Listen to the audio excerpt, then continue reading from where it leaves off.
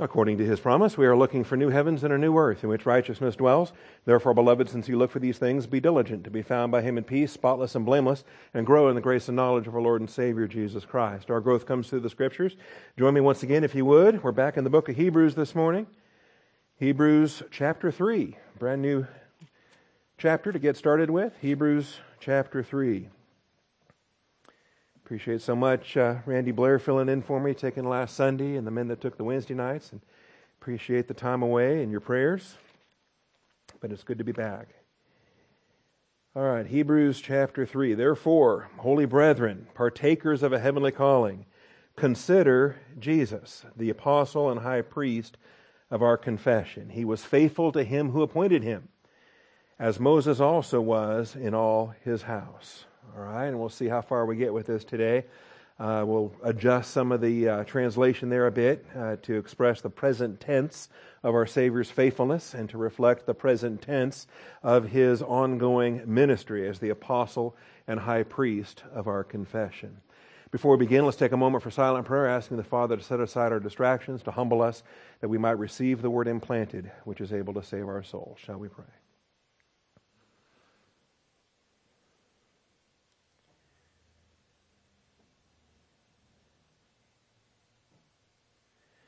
Most gracious Heavenly Father, we do thank you for the truth of your word and the blessing we have to assemble together. Father, I thank you for a lampstand that makes your word the number one priority. I thank you, Father, for brothers and sisters that are humble before your throne of grace, and they are hungry to be fed, and they are eager, they are diligent to present themselves approved before you, workmen needing not to be ashamed, rightly dividing the word of truth. And I pray this morning as we open up your scriptures that your faithfulness would abound.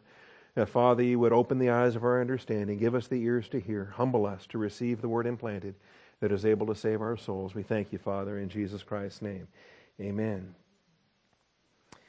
There's a great big therefore that starts chapter 3. And of all of the different therefores, there's some hatis and there's some uns and there's some gars and there's some other Greek particles that represent therefore. And this is a hothen, which is not one of the more usual ones. And it actually is a very loaded expression. So if there are different flavors of therefore, this is perhaps the richest of all the therefores. And in fact, we have to encompass everything that was contained in chapters 1 and 2. And so, I don't know how many classes we're into this now. This is Hebrews lesson, whatever the number is, 28 looks like. And so everything that we've done in the last 27 hours of chapters 1 and 2 to digest that meat, to digest the depths of what's there in the prologue, in the glory of Christ over the angels, in being seated at the Father's right hand until I make your enemy a footstool for your feet. All of that doctrine, all of that now has served to introduce the book. It's like chapter 3 starts the book all over again. Therefore, holy brethren, partakers of a heavenly calling. And these are the expressions we're going to focus on. The holy brethren we get, because the holy brethren was introduced just a couple weeks back in chapter 2. But the partakers of a heavenly calling does not have an introduction in the first 2 chapters. In fact, only by inference can we understand it. On the basis of the first 2 chapters and on the basis of Paul's epistles will we have an appreciation for for having a heavenly calling and for being a partaker of the heavenly calling. And that's what I want to take today to expand upon and to open our thinking to a much broader, I think, realm than a lot of Christians pay attention to. Because in so many ways, the Bible is reduced to a handbook. In so many ways, Christianity is just helpful hints for a happy life. And failing to recognize that the whole counsel of God's Word is equipping us to be seated with Him where He is, at the right hand of the Father. And we need to be faithful as He is faithful. And we need to serve. We need to hold fast our confession. And so all of this really comes out here in the midst of verse 1. So therefore, holy brethren, partakers of a heavenly calling.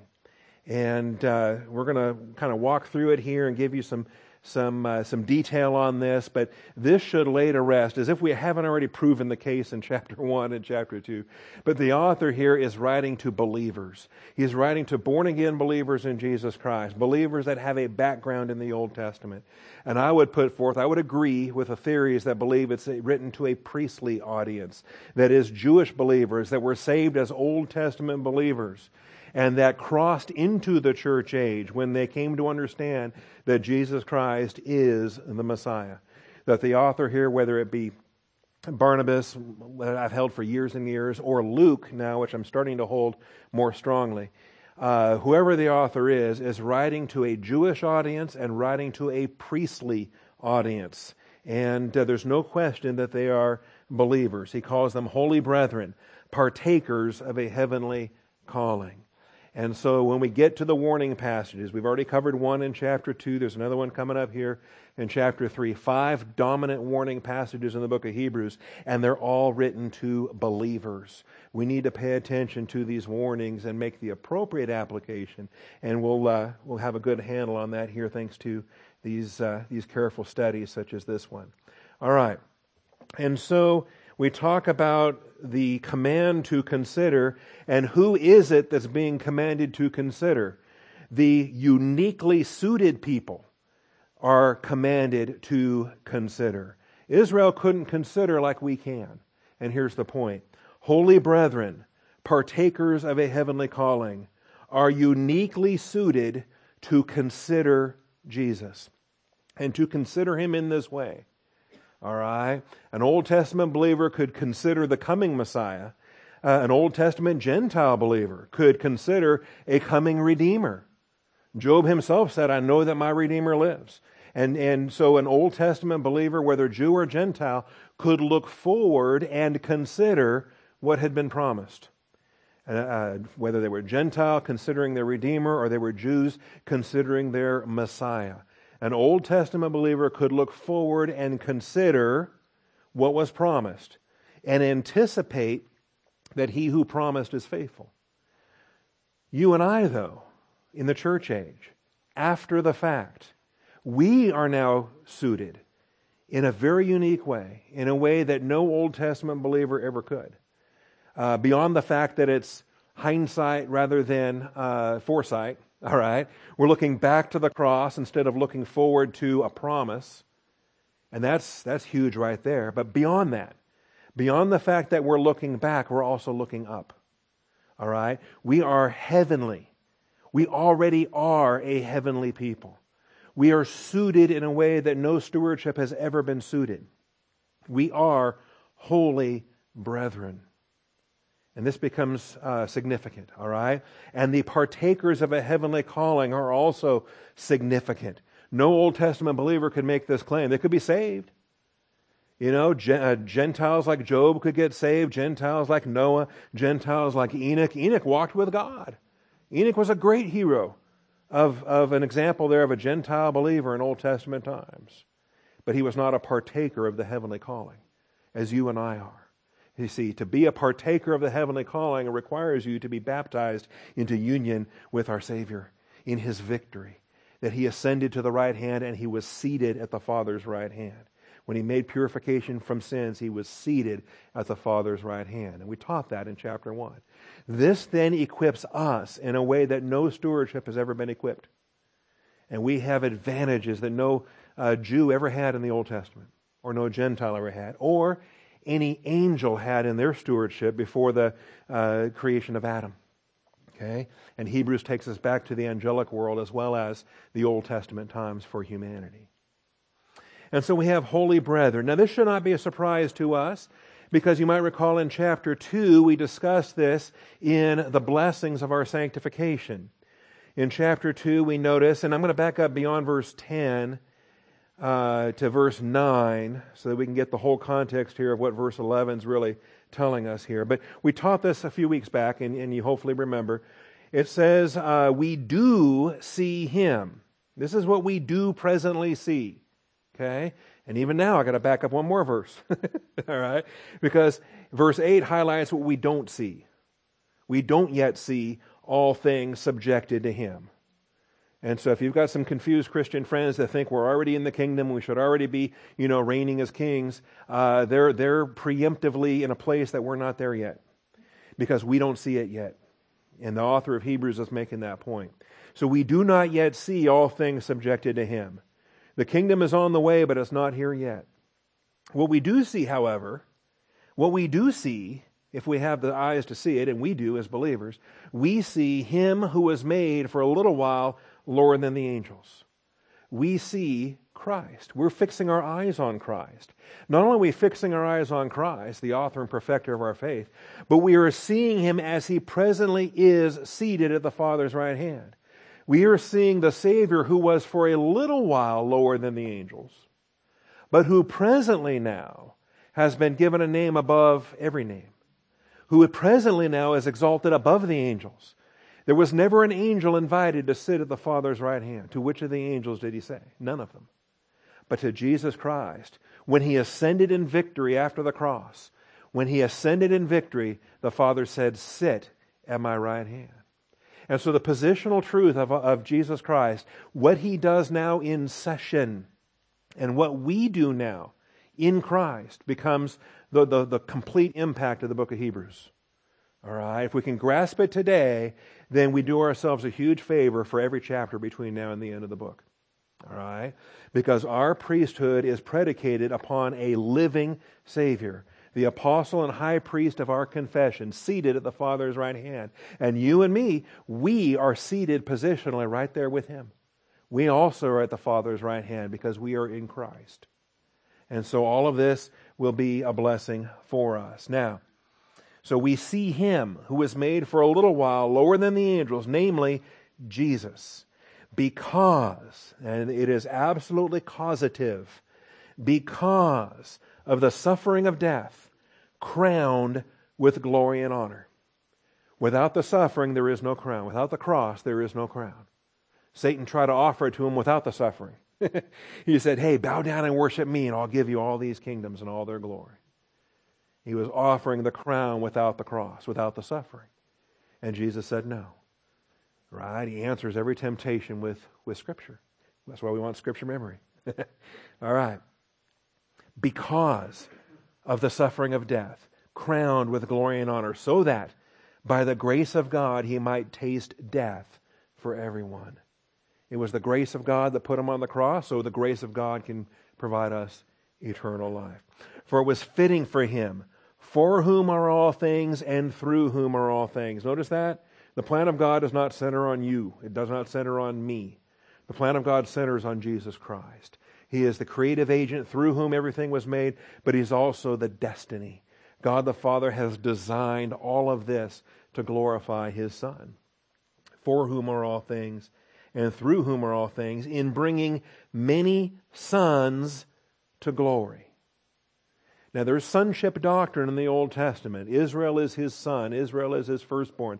There is sonship language in the Old Testament, but it is not linked to glory. It is not linked to heaven. It is not personally linked to Christ, as you and I are in Christ. This is our positional truth in Christ, in bringing many sons to glory, to perfect the author of their salvation through sufferings. Now here's where we get to our holy brethren in verse 11. For both he who sanctifies, that's what holiness is. Holiness is being sanctified. Holiness is what God has done on our behalf, that God has positionally sanctified us in Christ. He who sanctifies and those who are sanctified are all from one Father, for which reason he is not ashamed to call them brethren. Okay? Holiness is not a competition. Holiness is not a stick to beat other people up with. It's not a relative thing in competition that I am obviously more holy than you, and so here's what we talk about. No. We are all holy. We are all sanctified by the sanctifier and the work that he accomplished on the cross. That's our positional sanctification as we teach it. And so he who sanctifies and those who are sanctified are all from one Father, for which reason he is not ashamed to call them brethren. That's the doctrine in chapter 2, and that's what introduces chapter 3.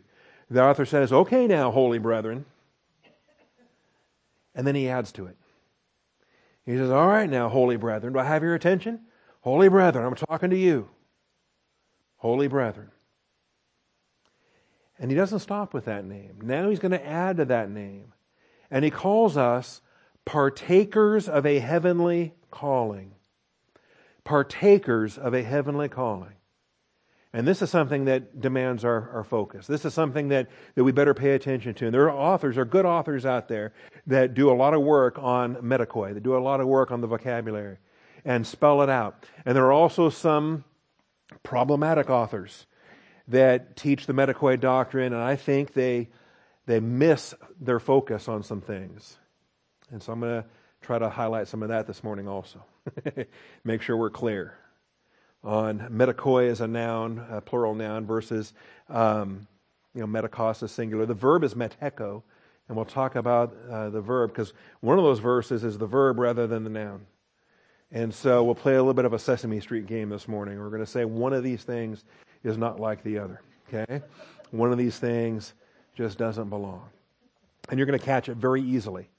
You're going to catch it very easily, because in one of these applications, the focus switches to what we would call experiential sanctification, what we would refer to our volitional actions in time and things that we do in our experiential sanctification rather than our positional sanctification. Okay, and if you had teaching on that, you know what I'm talking about. But the bulk of them, though, are positional. Almost all of them, except for one. Almost all of them refer to our position in Christ. And so they refer absolutely, without exception, they refer to every born-again believer in the church age. All right? Even the biggest loser in the church age. The crummiest Christian you ever met or ever heard about. Okay? That was not a disciple, did not grow in the Word of God, died the sin unto death. Guess what? They are bride of Christ. They are positionally in Christ as you and I are. And the blessings that we have are absolute blessings. The inheritance we have is imperishable, undefiled, reserved in heaven, will not fade away. So, the idea of being a partaker of a heavenly calling. Now, in the first 2 chapters, by the way, there was a lot in there about heaven, that He was Lord of heaven and earth. There's a lot in there that He's greater than the angels, that He ascended back, He was seated at the Father's right hand, that He's still there, that He is seated waiting for the Father to make His enemies a footstool for His feet. And so that's kind of where we've left it. That's where the author of Hebrews has left it. That's where, as we finish 2 chapters and we're moving into chapter 3, we're kind of, on the edge of our seat wondering, when is He going to leave His seat? Okay? And it doesn't happen in this book. Okay? The rest of this book is about our priesthood with Jesus Christ seated and still looking forward, still looking for that day. As we anticipate that coming day, it's going to be a goad, it's going to be a motivation for us to encourage one another, and all the more as you see the day drawing near. And so this becomes really the application for the rest of the book. So, partakers of a heavenly calling. If we're going to find principles of our heavenly calling, we're going to find them elsewhere besides Hebrews. All right? And so let me just give you a sample of these. And these are all either metakos as a noun or... actually, they're not. I'm going to move on to a different slide. I'm sorry. These are all reference to our calling. Okay, so let me show you what we're dealing with here. 1 Corinthians chapter 1 and verse 26. Nearly misspoke. I'm a little rusty. Man, I only missed one Sunday. It feels like 100 years. All right. 1 Corinthians 1:26. Consider your calling, brethren. And I love these passages that reference our calling. Now, it's a different verb to consider there, but it's still the idea that I'm focusing my mind. Consider your calling, brethren, that there were not many wise according to the flesh, not many mighty, not many noble. God didn't choose you because He couldn't help Himself. He didn't choose you because you deserved it. He's looking down from heaven and goes, oh my, look at that special person. I just got to save them. Okay? It's by grace through faith, all of us. But God has chosen the foolish things of the world to shame the wise. God has chosen the weak things of the world to shame the things which are strong, and the base things of the world, and the despised God has chosen, the things that are not, so that he might nullify the things that are, so that no man can boast before God. And this is not only the reality in the human realm, but also resolves the angelic conflict and the fall of the angels and the basis for their rebellion in their own glory, in their own worthiness, in their own merit. And God says, look, I don't deal on the basis of merit and what you've earned and deserved. It's the riches of my glory in Christ Jesus that his plan calls to be poured out upon humanity. All right. And so there's calling. And this is applicable to every single one of us. Okay? Do you see anything in this passage that talks about people that are different from other believers?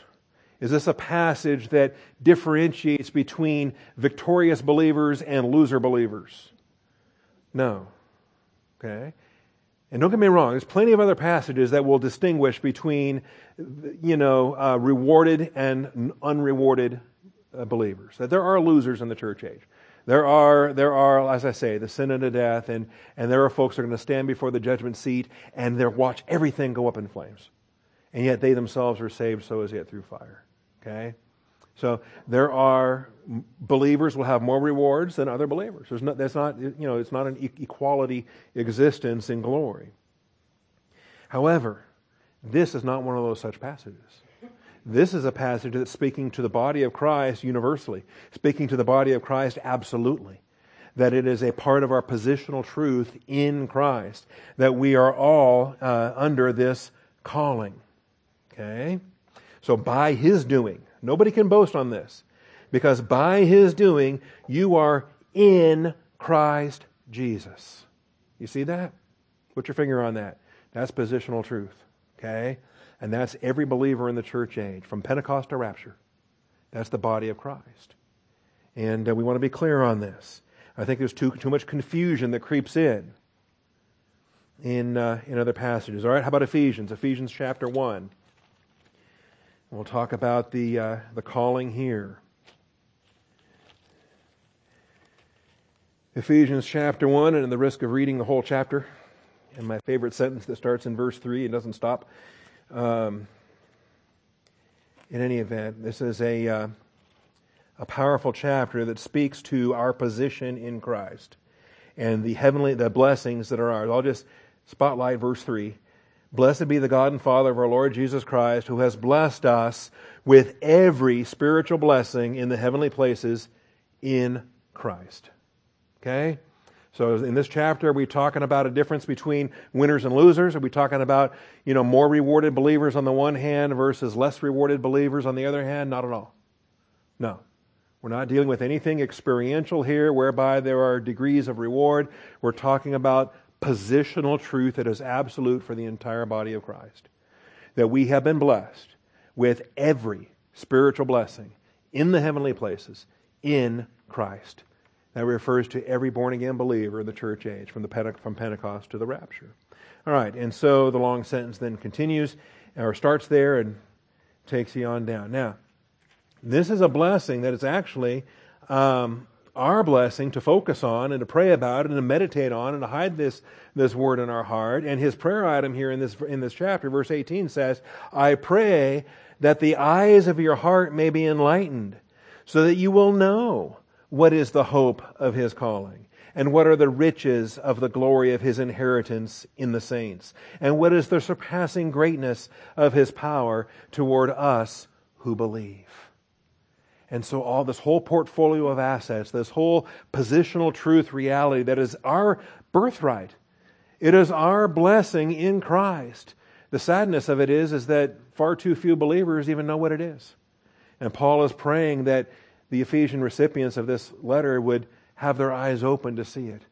Because when you see everything God has done for you on grace basis up front, that becomes a powerful motivation to live in appreciation and thanksgiving, reflection. Okay, not to earn and deserve anything, but to reflect the grace of God that has saved each one of us. And so there it is, the hope of his calling.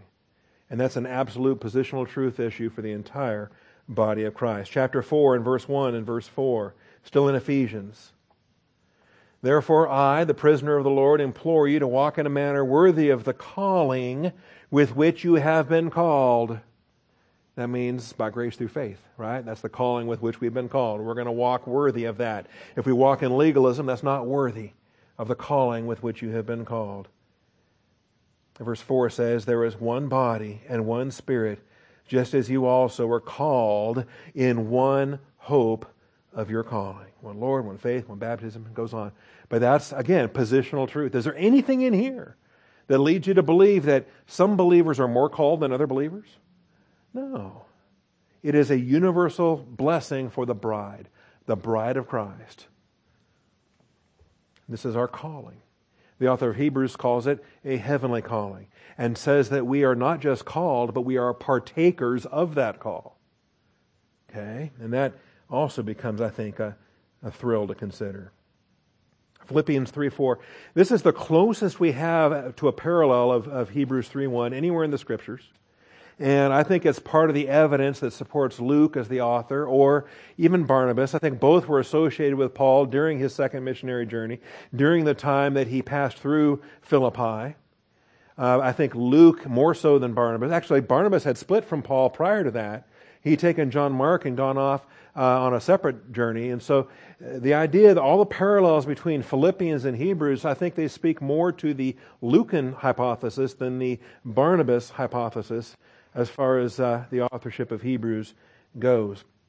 But here in Philippians 3:14, Paul says, I press on toward the goal for the prize, and what does he call it?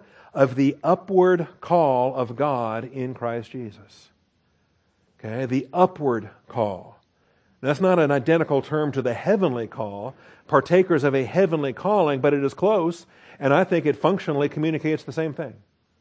Different vocabulary, but communicates the same thing. The upward call of God in Christ Jesus. And to me, that's a functional equivalent to partakers of a heavenly calling. And so we see the emphasis here.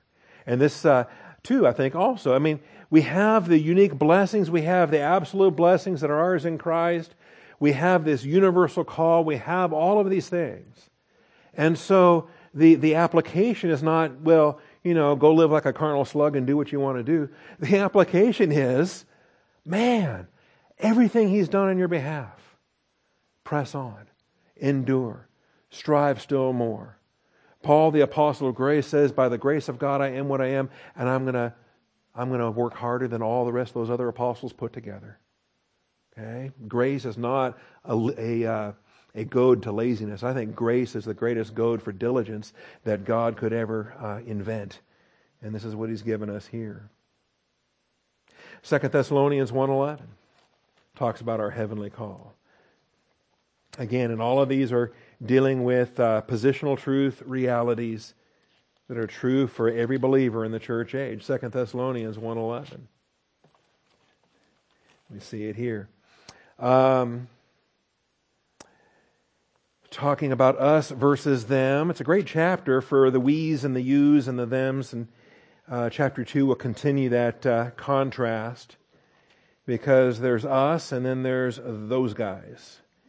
And thank God we're not those guys anymore, because those guys are headed for wrath, and we're not.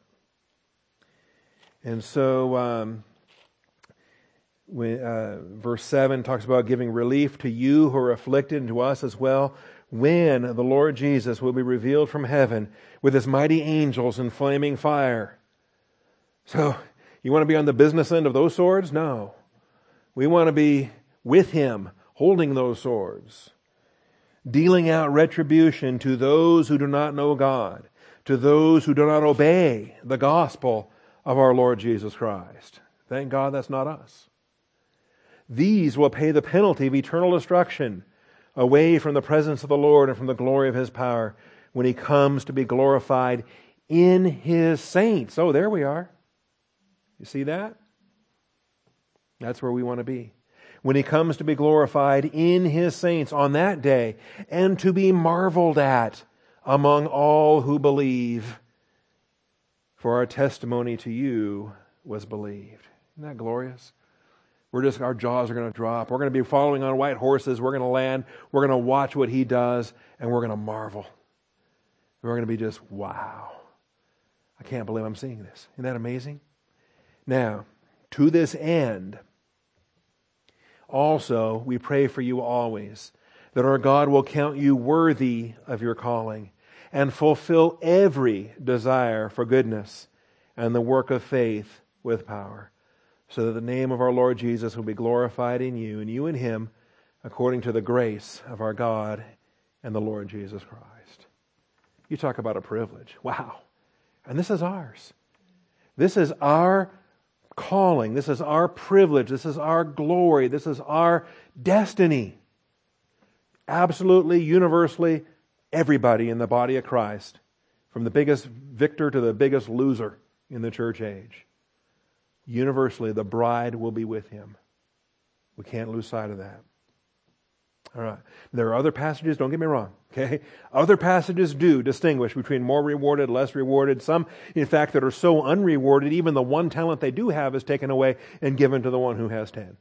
Okay? There are passages that will address inequality of rewards and the superabundant grace that comes on that basis. But these passages we're seeing today are not those. The passages we're seeing today are stressing the bride of Christ positionally in Christ and the recipient of all these grace blessings. We can't throw them away. We can't lose them. We can't. Who's going to snatch us away from the love of God which is in Christ Jesus? Nothing. This is what we have to look forward to. 2 Timothy 1:9. If you were with us last hour, you heard this already. I'm going to flip my page and read it. All right.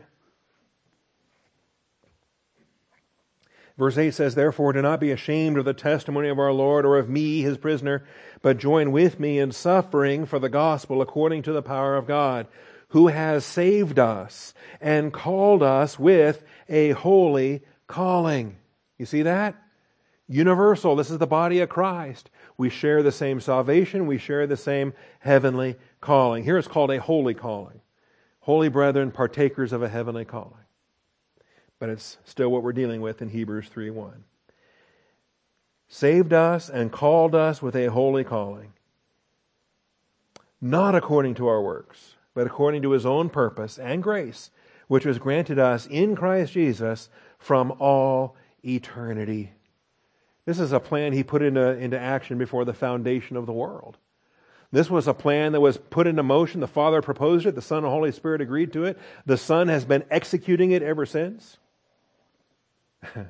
And you think we can earn and deserve this? Are you kidding me? We weren't even around when this plan was agreed to and put forth and launched. So again, it is our position. If you are saved, then you have this heavenly calling. The body of Christ is the recipient of all these passages, in particular the one we're studying today of Hebrews 3:1. Therefore, holy brethren, partakers of a heavenly calling, consider Jesus, the apostle and high priest of our confession. No other stewardship can consider Jesus that way. No other stewardship had the confession we have. Ours is the confession of the royal family of God, the church age, the body of Christ, the body and bride of the Lamb. There's never been a stewardship like us, and there never will be again. You know, the first person that gets saved after the rapture, guess what? They're not church. They're not body and bride. They're either a believing Jew or a believing Gentile, as they were in the Old Testament. I believe most likely the first batch to get saved post-rapture is going to be Jewish. It's going to be the 144,000, and it's going to be to start the post-church existence. Anyway, one more on this. Peter, most of those are Pauline. There is a Peter use, and I think Peter learned a lot from Paul's writings. He admitted that. He said he couldn't understand some of it, but he was yeah. The first pope struggled a little bit to try to figure out Paul's doctrine. But he learned, and this is one in particular, our heavenly calling, our position in the bride of Christ. 2 Peter 1:10. And he says, "Therefore, brethren, Be all the more diligent. You see, when you focus on positional truth, it's a goad to diligence. Be all the more diligent to make certain about His calling and choosing you. For as long as you practice these things, you will never stumble. For in this way, the entrance into the eternal kingdom of our Lord and Savior Jesus Christ will be abundantly supplied to you. And this is a fun text. I think in this passage we can teach both. We can teach the positional blessings and the experiential blessings. We can show the universal provision for the body of Christ on a positional basis, whereby we all enter into the kingdom. However, some of us will have that entrance more abundant than others. And the more abundant entrance addresses the experiential components as we maintain faithfulness through our Christian walk. Now, all of that being said, what do we do with Romans chapter 11? Well, we prefer to not have Romans 11 in our Bibles. No, we love Romans 11 in our Bibles. It's the other people that prefer to not have Romans 11 in their Bibles. But we rightly divide the word of truth, and we love having Romans 9, 10, and 11 in our Bibles to rightly spell out the differences between Israel and the church. Because Israel also had a calling. All right? Israel also had a calling, but guess what? It wasn't our calling. Our calling is not their calling. Their calling was not our calling. And their calling is still in effect. It doesn't expire. It has not been replaced. We don't promote replacement theology, which is, God lied to the Jews, but now He's going to be truthful to us. Because if He can lie to Israel, He can lie to us. What kind of liar do we serve? Okay? A God that can lie like that is not the God that can save us. The promises to Israel are still in effect. The bride does not replace the Jewish people. The Jewish people have a destiny. There is a future for the throne of David. And so, this gets quoted a lot and out of context a lot, and some isolated Bible verses, sometimes any isolated Bible verse is going to be at risk of that. But the gifts and calling of God are without repentance. They are irrevocable. The gifts and calling are irrevocable. Now, we often grab that and bring it into our application and force it into a church age context and application. But Romans 9, 10, 11 is not dealing with us as the bride of Christ. It's talking about God's destiny for Israel. That they're presently on hold. They're presently a partial hardening until has been given to them until the fullness of the Gentiles comes in. But God's not done with them. And part of the proof that God's not done with them is this very principle. The gifts and calling of God are irrevocable. And so that means their calling is irrevocable. Now, it's not the same as our calling. We get that, but it is a calling, and it is still in effect. It is without repentance. It is irrevocable. And so, consider that for what it is. So, since we are partakers of a heavenly calling, you got all the tribes of Israel. You got Reuben and Simeon and Levi, and all of those tribes except Levi had a land grant. They had a portion. They had boundaries. They had allotments that were theirs. And which of those tribes got heaven? None of them. All right. Their heritage, their land grants were all on earth, in the promised land. From the great river Euphrates to the river of Egypt with the brook, with the great sea to the west, that was the boundaries of their habitation. But we are partakers of a heavenly calling. It's a huge difference. And so we are uniquely suited to consider Jesus. No Jew in the Old Testament could consider Jesus the apostle and high priest of their confession. Their confession had a high priest, but he was Levitical. Jesus was Judah, not Levi. And so if he wanted to present himself as a high priest to the Jews in the Old Testament, they would have laughed at him. And rightly so. Not us. We consider Jesus the apostle and high priest of our confession. Okay? We want to be clear on that. Also, the apostle. An Old Testament Jew would have said, what's an apostle? Okay? Show me all the apostles in the Old Testament. You can't. But you can turn to the New Testament, turn to the Gospels, and you start finding that Peter, James, John, those guys, Jesus picked 12 and he called them as apostles. Okay? All right. Kind of fun too, because in the New Testament, in the church age, we have apostles and prophets. The foundation of the church was built by, or on, the foundation is the apostles and the prophets. Jesus Christ himself being the cornerstone. And boy, you know, try to explain that to an Old Testament believer. Go back to Isaiah's day and explain that. Tell Jeremiah that prophets are about to become second fiddle to the apostles.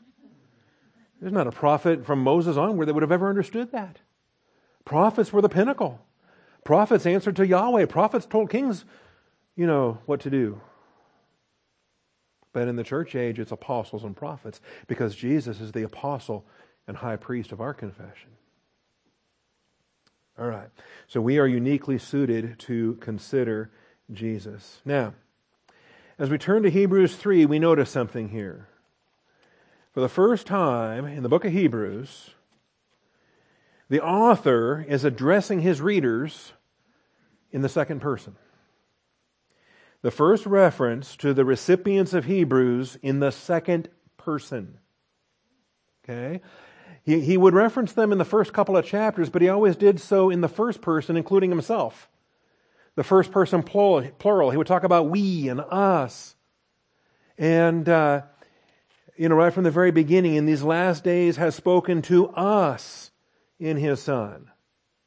And so the author includes his readers and he includes himself, and he talks about us a lot in chapter 1 and in chapter 2. And he'll keep doing that, by the way. He's going to do that throughout the book. He'll include himself in most of the exhortations and the warnings. Okay? And so there's we, there's us. Throughout chapter 1, throughout chapter 2. We, in chapter 2, for this reason, we must pay much closer attention so that we do not drift away. He's not speaking in the second person. He's not using a vocative of address. He's not talking to his audience in chapter 1 or chapter 2. It's not until chapter 3. He lays all that groundwork with the glory of Jesus Christ greater than the angels. And then he says, all right, heavenly people. And then he starts talking to you, okay, to his readers. So the first reference to the recipients of Hebrews in the second person is the first of several times that they are called brethren. They're going to be called brethren here in verse 1, in verse 2, in chapter 10 and verse 19, in chapter 13 and verse 22, repeatedly, brethren, brethren, brethren, all throughout the book of Hebrews.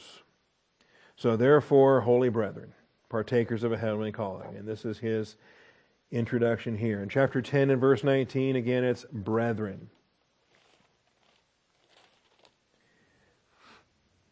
Therefore, brethren, since we have confidence to enter the holy place by the blood of Jesus.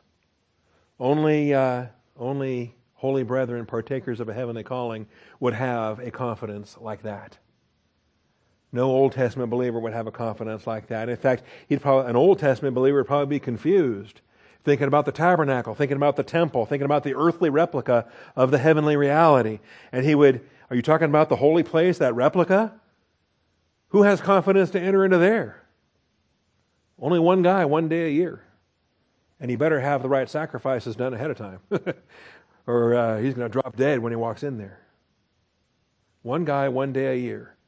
Or, you and me, all day, every day. We have confidence to enter the holy place by the blood of Jesus, by a new and living way, which He inaugurated for us through the veil that is His flesh. See, this doctrine, I think this is beautiful. This doctrine, He was teaching on the cross, right? He's hanging there. He says it is finished. He utters that powerful tetelestai statement. And then the veil of the earthly replica was rent in two, exposing the emptiness behind it. And did He go in there? No, He didn't go in there. I had no need to go in there. I had no business going in there. There was nothing to do in there. But He rent the veil in two to show that empty room. And then He breathed His last. Said, Father, into Thy hands I commit my spirit.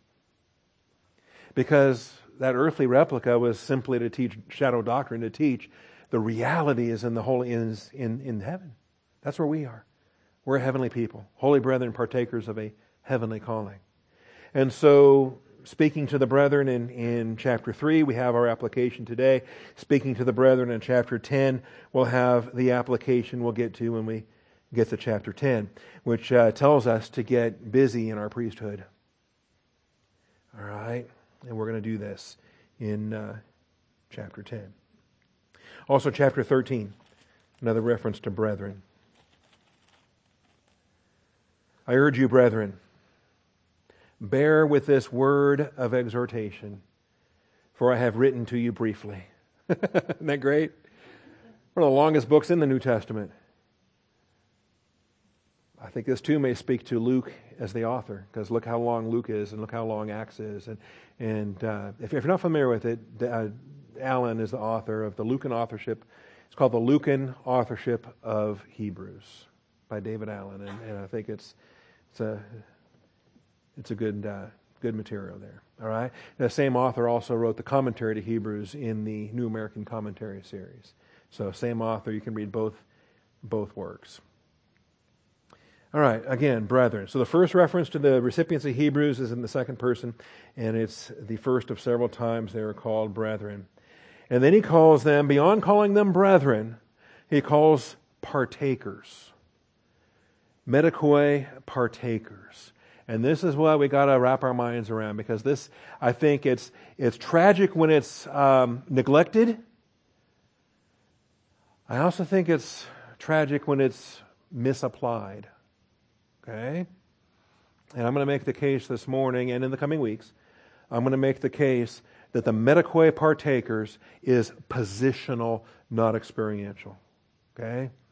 And that's going to fly in the face of Jody Dillow and others, if you're familiar with those works. All right? Medikoi partakers are significant in Hebrews. And that the same people he's calling holy brethren are the same people that he's calling partakers of a heavenly calling. And so if being a holy brother is a positional truth blessing for the church age, how can we handle the medikoi any differently? It's the same recipient. It's the same. These addresses are being placed in apposition together with each other. And so you can't have a brother in Christ who's not a medikos, and you can't have a medikos who's not a brother. They are equivalent expressions. Okay? And they're not synonymous with other expressions, even though people try to make them that way. You'll see what I mean here. They had been... Jesus was a medikos, previously referenced in chapter 1 and verse 9.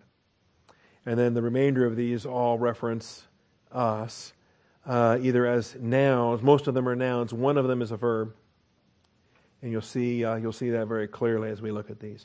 All right, so medikoi. And I didn't transliterate or give you a Strong's number or whatever. We don't do a lot of exegesis this hour. But medikos, M-E-T-O-C-H-O-S, medikos. Okay? A partaker. It's closely related to koinonos for fellowship, for a sharer. Okay? Whereas a sharer is maybe more of a passive receptive type of concept. If you're a sharer of somebody's sufferings, or you're a sharer of fellowship, or you're a sharer, koinonia speaks of fellowship sharing, right? We're to share one another's burdens and thus fulfill the law of Christ. Koinonia speaks of sharing fellowship. Medikoi speaks of participation fellowship. And it speaks more to the participation, the active nature of how we partake. And so clearly there's overlap. We're going to share in that what we partake, and we're going to partake in that which we share, and we're going to use both terms, and sometimes we'll use the terms loosely and interchangeably, but other times we will use the terms very precisely. And I want to make sure that we lock in on that. The idea of being a partaker, the idea of being a participant. And there should be not a shock to anyone in this room, but you'd be surprised, or maybe not, how many Christians view Christianity as a spectator sport. Like going to a football game and sitting there in the stands and you're watching all the the hot, sweaty, muscular people running around doing what they're doing. And he's saying, wait a minute. Why am I here in the stands? I should be on that field. I am on that field. I'm a participant. I am engaged in the angelic conflict of the church age. And this is where I am, a partaker of the heavenly calling, not a spectator. And so as we look at these terms, medikoi, and it's not a long word study. In fact, you've got the bulk of the uses here. Outside of Hebrews, you've only got one or two other places, and I can show them for you here in a moment. There's one in the Gospels where the fishermen are out there in the boats, and they've got partners. And they're trying to haul in all the fish, and they have to signal to their partners to come and bring their boats alongside to help haul in the fish. And so it's translated partners there in the Gospels. But in Hebrews 1:9, Jesus partook. He was a partaker, and it was necessary for him to be a partaker. In Hebrews 1:9, we've got him. Remember we talked about this? Companions, fellows. Who are these companions? You have loved righteousness and hated lawlessness. Therefore God, your God, has anointed you. We're talking to God, but we're talking to God about His God. Okay. We're talking about the beloved Son. We're talking about the Christ. And maybe a lot of these were a bit of a puzzle in Psalm 45, but for us, it's not a puzzle at all. As New Testament believers, we've got the hindsight, we've got the perspective to understand this. Great messianic prophecy of Psalm 45. Jesus Christ, you have loved righteousness and hated lawlessness. Therefore, God, your God, has anointed you with the oil of gladness above your medikoi, your companions, your partners, your partakers, your fellow partakers. Now, when we taught this back in chapter 1, I told you stay tuned. Because if a Jewish believer in the Old Testament was clueless as to what the full impact of this is, it's only because mystery doctrine was withheld from them. No, but it's not their fault. They made careful searches and inquiries seeking to know. All right, but it was revealed to them they weren't serving themselves but you, things into which angels long to look. And the full recognition of the companions of Jesus Christ, no Old Testament believer had a framework to understand that, but we do. We are the companions. We are the partakers. We are the medikoi, partakers of a heavenly calling. And so here we have it. It's used, medikoi language is used in chapter 3 as we are partakers of a heavenly calling. It's used later in chapter 3 that we are partakers of Christ. That's 3:14. That we are partaking milk or meat in chapter 5, and that's the one that's slightly different. Then in chapter 6, we're called partakers of the Holy Spirit, and in chapter 12, we're called partakers of discipline. And thank God for that. That may be the least favorite of all of this list, but I wouldn't trade it for anything. Because all these other things I'm a partaker of mean I'm also a partaker of discipline. Thank God for that too. Thank God for that too. So, real quickly then, 3:14. Now this is part of the warning here. In verse 12 it says, "Take care, brethren."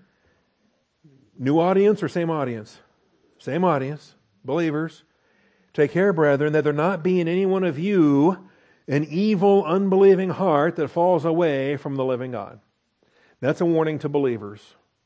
And it's not a warning of losing salvation, but it is a warning of apostasy. And we need to understand what apostasy is and what the consequences are. But he says, "Encourage one another day after day, as long as it's still called a day, so that none of you will be hardened by the deceitfulness of sin." Okay? And I checked for footnotes and fine print and in the Greek, and I can't find any exceptions. Not for me, not for you, not for pastors, not for anybody. Every church age believer needs to take care, brethren, that there not be in any one of you. And then it goes on to say, "For we have become partakers of Christ." That's us. We're partakers of a heavenly calling in verse 1, and we are partakers of Christ in verse 14. That's us. Holy brethren, partakers of Christ, partakers of a heavenly calling. That's us. And don't let the "if" scare you. Because this if is an if indeed. If and it's true. This is so certain. We hold fast the beginning of our assurance firm until the end. This is not maybe we will, maybe we won't. This is not maybe we will, and if we do, then we are, but if we don't, then we're not. Don't fall for that. That scares so many people. And Calvinists want to beat you over the head with it, and Arminians want to beat you over the head with it. And we're going to grab hold of that, and we're going to beat both of them over the head in a grace way. We're going to say, embrace this positional truth glory for what it is. Because we are holding fast the beginning of our assurance firm until the end. If and we will. If and we do. If indeed. All right. Partakers of a heavenly calling. Partakers of Christ. I'm going to skip over chapter 5. We're partakers of the Holy Spirit in chapter 6. Again, it's a noun. I skipped over chapter 5. I did that on purpose. That's my design. There's a madness to my method, so hold on. Okay? Or there's a method to my madness. Hold on. Okay? We'll get back to that. Chapter 6, though. Notice, in the case of those who have once been enlightened and have tasted the heavenly gift, have been made partakers of the Holy Spirit, have tasted of the good word of God and the powers of the age to come. Hello, believers in the church age. Okay? All of us. And then fall away. This is the very real danger of apostasy. And don't be afraid of it. Just be humble before the Lord. Have the right fear of the Lord. So you don't have to be scared of apostasy. Be fearful of the Lord and press on. But it is a legitimate warning, and we will all be warned against apostasy. Side trip. No charge for this or anything. It's just free. But only a believer can apostatize. You ever think about that? An unbeliever can't apostatize because an unbeliever is never in the faith to fall away from. The only one that can fall away is someone that's standing in Christ. And then they don't fall out of Christ. What do they fall away from and what do they fall away to, since there's nothing that can separate us from the love of God which is in Christ Jesus? Okay? All this is coming up, so stay tuned. And if you've got coworkers or friends or enemies or people that are trying to convince you that Hebrews will cause you to fear losing your salvation, it does just the opposite. I think these warnings are powerful exhortations to assure us that we hold fast until the end. Anyway, stay tuned for that. Partakers of the Holy Spirit. Partakers of a heavenly calling. Partakers of Christ. Partakers of the Holy Spirit. Partakers of discipline. Hebrews 12:8. If you're not a partaker of discipline, you are a bastard. You are not a son. If you are without discipline, of which all have become partakers. Hello? This is a universal positional truth for partakers. The medikoi are partakers. We are positionally in Christ. Every one of us. Lottie-dottie, everybody. Okay? That was a drill sergeant gave me that years ago. All right. If you are without discipline, of which all have become partakers, then you are bastards. You are illegitimate children. You are not sons. You're the brood of vipers. Okay? It's a positional truth reality. If you're born again, you're a son, okay? Or daughter. You're legitimate. He claims you. You're an heir, a fellow heir in Christ Jesus. And so you are a partaker of discipline. Say, I had probably the strictest father in the history of fathers. And sometimes I look back on it with fondness, but not at the time. It was incredibly unfair. Why doesn't so-and-so, Billy, whoever, his dad doesn't, well, my dad would say, well, guess what? I'm not Billy's dad. I'm your dad. So thank God I'm your dad because I love you. Oh. Okay. Point being, Billy's dad deals with him. My dad deals with me. And that's what God is saying here. You're my child. You're a partaker of my discipline. And thank God for it. Now, the one that's different is chapter 5. And it is different in such that it is not the noun metakos, it is the verb meteko, and it's speaking of the activity of partaking. So it's not the state of being that is being a partaker, but it is the activity of partaking that's stressed here in the verb. And in the experiential application now, that's why this is not positional, it's experiential, because it's the verb, not the noun. And we're talking about a choice you have to partake of milk or to partake of meat. And it says in verse 13, everyone who partakes only of milk is not accustomed to the word of righteousness, for he is an infant. And so this is the verb, to partake. It's meteko. Okay, now the cognate noun is the metakos, which is partaker, but this is a verb. And this is, I think, in the application here, it's showing by experience now in the outworking of what we do, some that are drinking milk and some that are eating meat or solid food. Notice verse 14, solid food is for the mature, who because of practice have their senses trained to discern good and evil. And so there are believers that sink their teeth into the meat, and there are a few, and then there are more that don't. Okay? And they partake only of milk. And we're going to talk about that. Nothing wrong with a baby drinking milk, but if you reach a certain point of time that you should be past that, as it says here in verse 12, for though by this time you ought to be teachers, you know, you're not really a baby. Well, you still are babies, but you shouldn't be. What are you doing? We're trying to get you to, leave home and go off to college, and you're still nursing. Okay, that's a problem.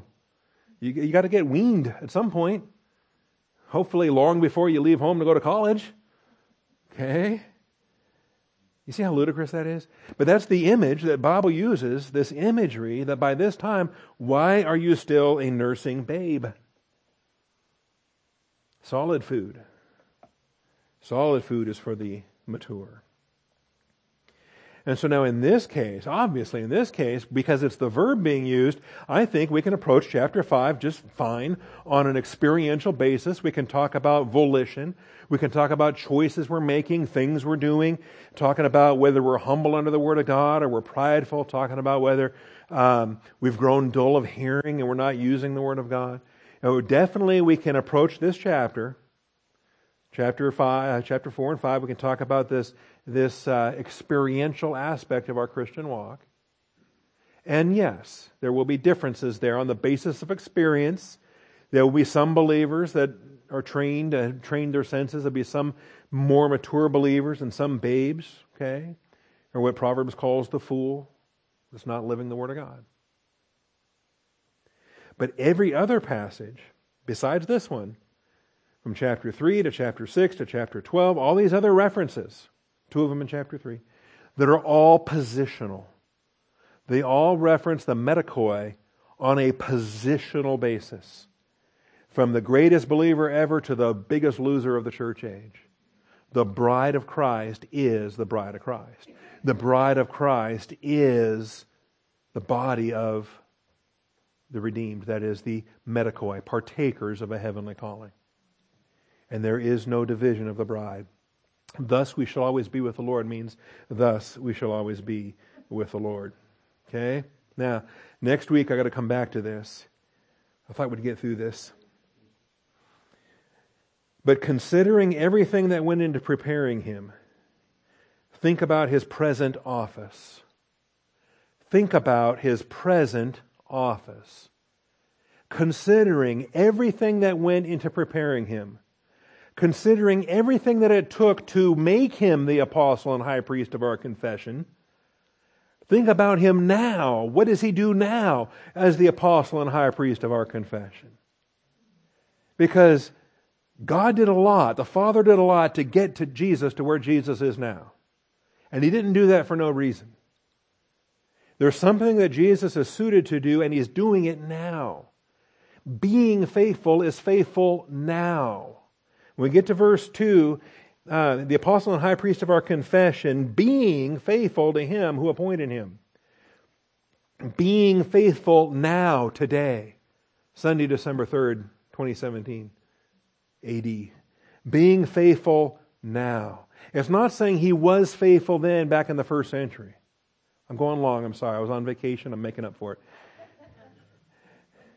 All right, now we'll wrap up. I know. All things decently and in order. So think about that between now and next week. Being faithful. And this present consideration. Okay? Thank you, Father, for this morning. Thank you for your truth. Thank you so much, Father, for opening our eyes to positional truth, realities, and allow these unbelievable, unfathomable riches. Allow us to fathom the unfathomable. Father, open our eyes that we might approach the unapproachable. Father, this is a tremendous glory. And we are partakers of everything we're studying here today. So teach us what these things are, that we might live them out, that we might presently today operate in our priesthood even as the apostle and high priest presently today operates in his. Father, teach us what this blessing is, that we might not abuse it, we might not neglect it, that we might thrive in the doctrine that is the book of Hebrews for the body of Christ. I thank you, Father, in Jesus Christ's most precious and holy name. Amen.